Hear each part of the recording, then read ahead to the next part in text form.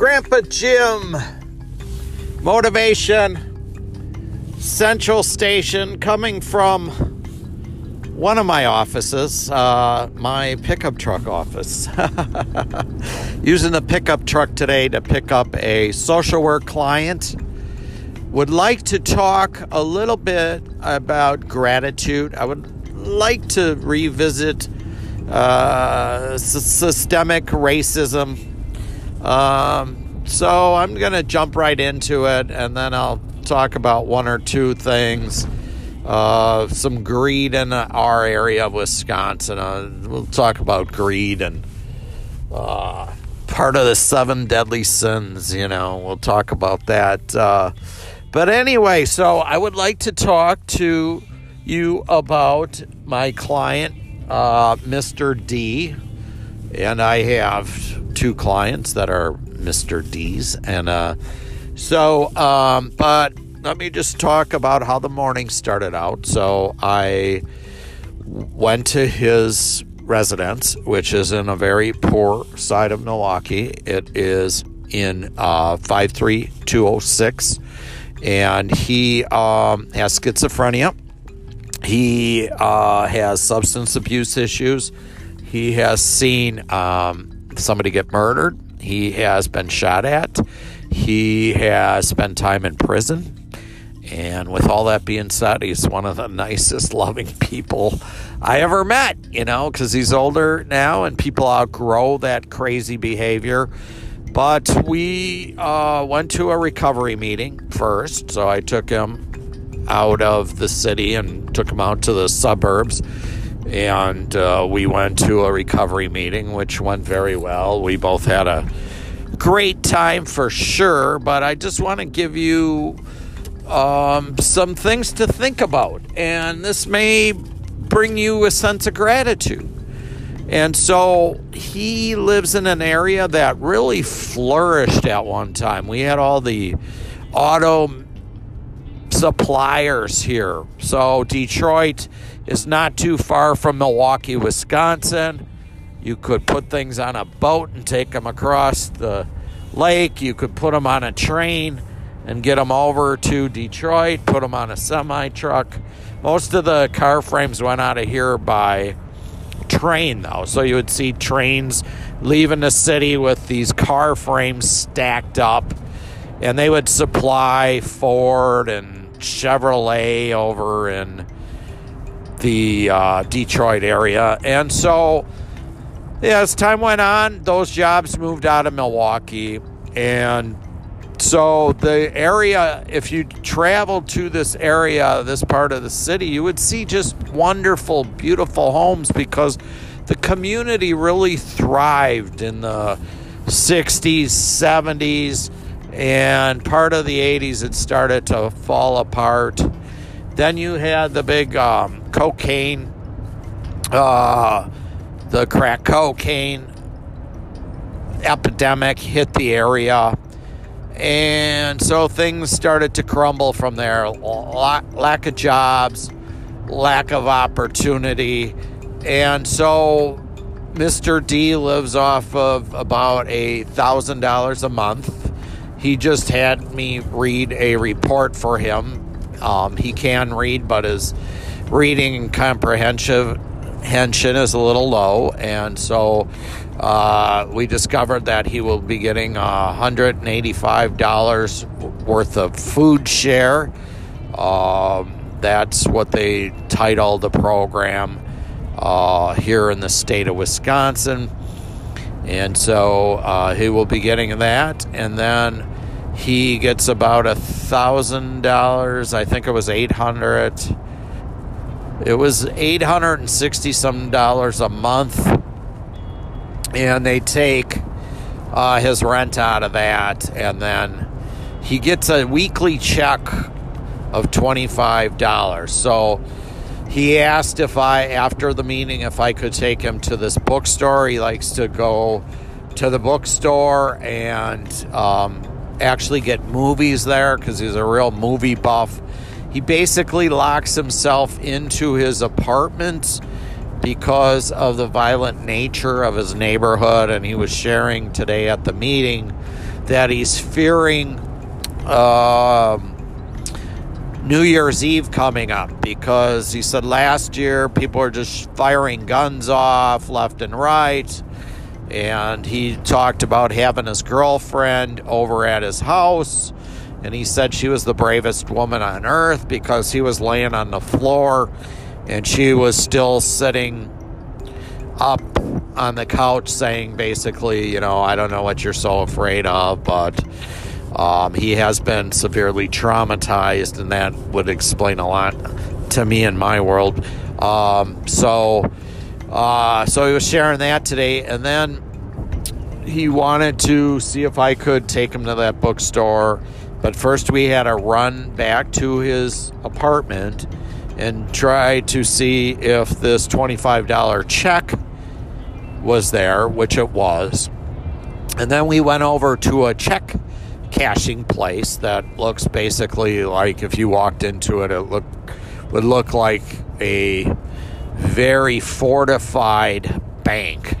So the window glass was about 2 inches thick, a little portal that they could talk out of, and then a little money window they could slide the money under. And so out of his $25 check, I figured out that they took roughly 8% of the check. So they took, and it was a government check, so they took $2 from him, which don't mean a lot, but when you only have a check for $25, right, that's a little bit of money, that's a little bit for him. So then he decided we were not gonna go to the bookstore today. He asked me to take him to a vehicle that parks in a parking lot, and this parking lot, there's a couple of businesses. You could go to your left and enter a grocery store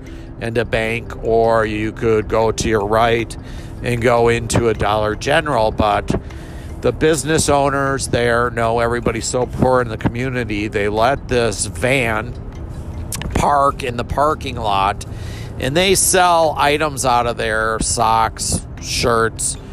He loves this movie, so we went up there to get a bootleg movie. I don't know what he got today. Usually he'll tell me, but we didn't cross that bridge. And the movie runs about $3. And most of the people in that neighborhood don't have cable.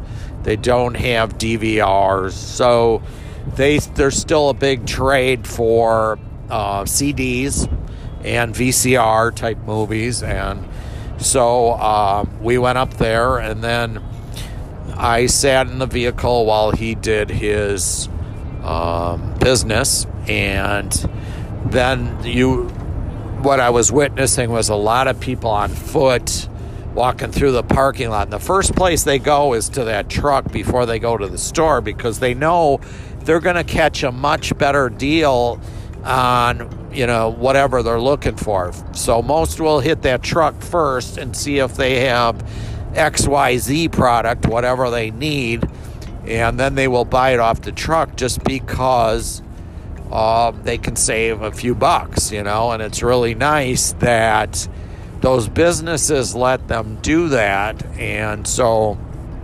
that was that. And then also, so a lot of people would say, well, why isn't he working? And so we went down that street as we were traveling to where the movies are, and he was saying, I used to work here, and I used to work there. And like I said, all the jobs and the businesses went away.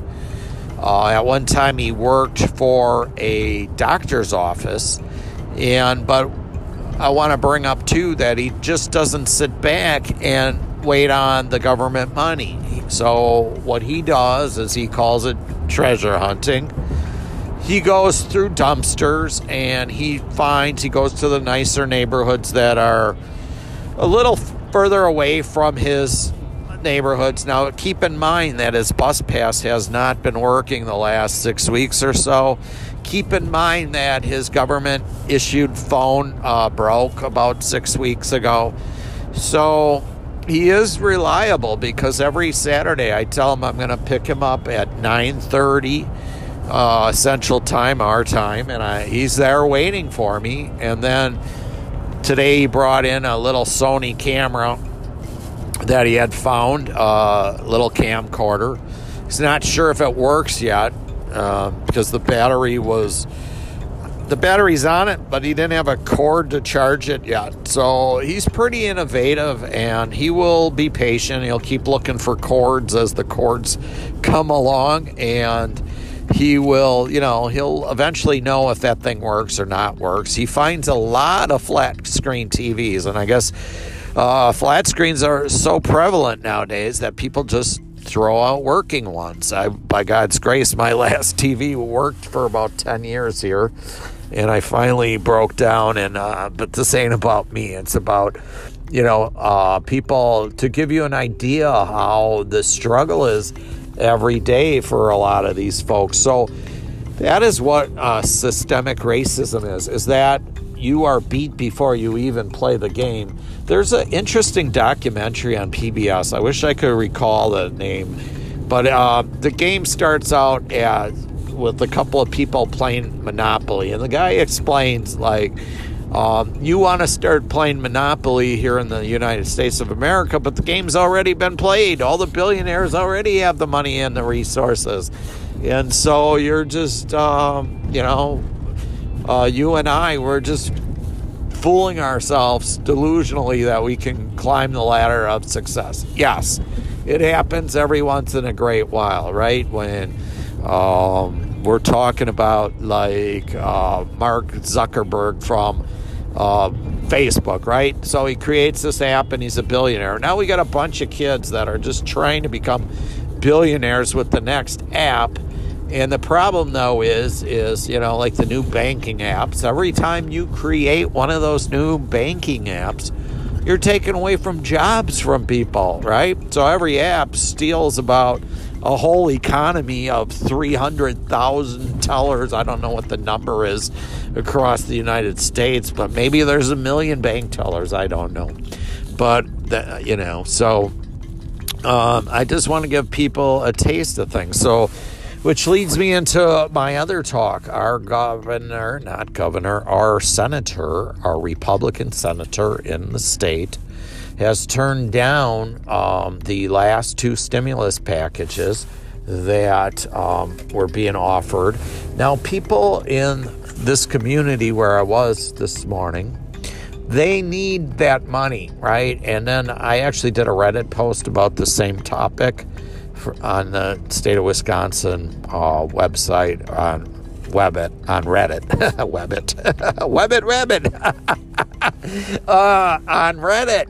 so I did this, I put the link on there. So if you go to Wisconsin Reddit, you'll find the link. And I use Jammin' Jimmy J on Reddit. So if you want to look up the post on there, you should be able to find it. But it talks about our Senator Ron Johnson, turning it down, and it's all about paying back. And that was one of the comments on the Reddit right away is, it's about keeping the deficit down. We ain't ever paying that deficit off. We are not. And if you are wasting your time thinking about that, and you're an average citizen and you're not a billionaire, you need not worry about that in your lifetime. You need to worry about surviving, getting yourself through this life, hopefully leaving your children, your grandchildren, at least those are my goals, is to hopefully leave them a little something behind,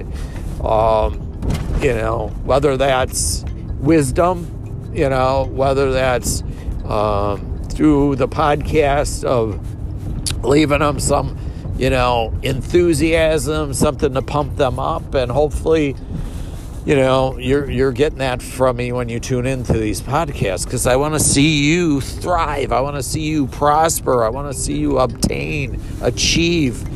And so the first comment was about, we got to keep the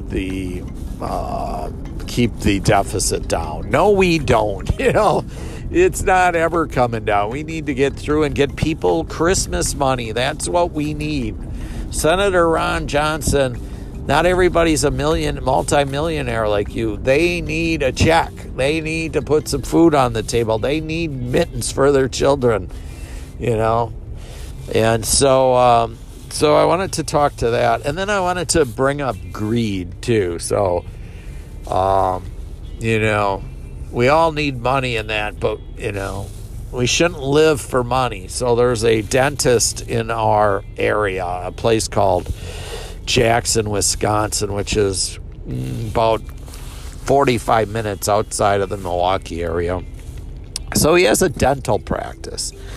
And so what he decides to do is he learned that he could get these crowns put on people's teeth. And he could make quite a bit of profit on that. So he decides he's just going to start, he decides he's just going to start ruining people's teeth. He's going to take the file and the drill and just ruin them first and then say, oh, you need these things later. So, if you need money so bad that you are ruining people's teeth and making the money, once you just feel, you want to be a good person, you have to find virtue first. You have to, it always comes up to you. You can think whatever you want about, well,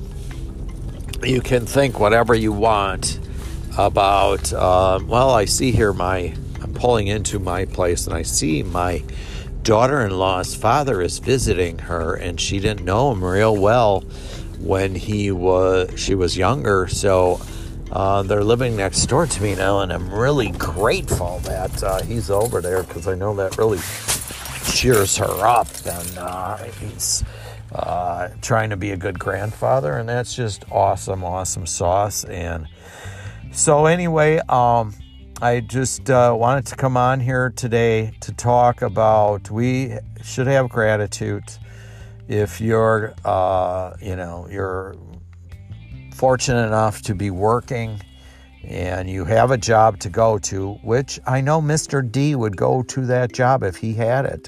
He's not offered any jobs, so he gets his check from the government and he hustles, and so there's this whole other world in life too, and I think the majority of us never see this part of the story. And I thought, to bring you to that place a little bit, and so I'm sure I'll revisit this in the future. But I think I'm going to be grateful today. I'm going to get to be home with my wife, watch some football games. I am employed and I'm working, and so just a lot to be grateful for, And so just wanted to come on here today. Is there any chance you can go help somebody and reach out to them and see if they need, because he always says, oh, I thank you so much for picking me up and helping me out. I'm like, no, thank you for being there, good friend, good heart. And I'm glad I can, at least for the little bit of time I get to see him each week, help him out in some way or some fashion. So love you all. Don't know you, but I know you. For anybody that's struggling, nobody's immune to it. Just know you're not alone. There's lots of resources too if you're struggling. There's a lot of hotlines in the state of Wisconsin. We have something called 211 that people can call, and it will answer any type of questions they have about unemployment, to benefits for food stamps, to shelters, to, I'm sure each city has something like that. I think it'd be great. That's one tool you could acquire to help somebody, is just learn, do you have a assistance number like that? And in our state, it's 211. Maybe you have some the equivalent of that. You see somebody begging for change or whatever, you that's a resource that you could give them and say, hey, listen, there might be some benefit to you calling this number here, So other than that, I'm going to let you guys go today. You have a wonderful, prosperous day. And just know that life is short, and really try to enjoy it. And if you feel you have nothing else to give, remember you always got that warm, loving smile, and have a wonderful one.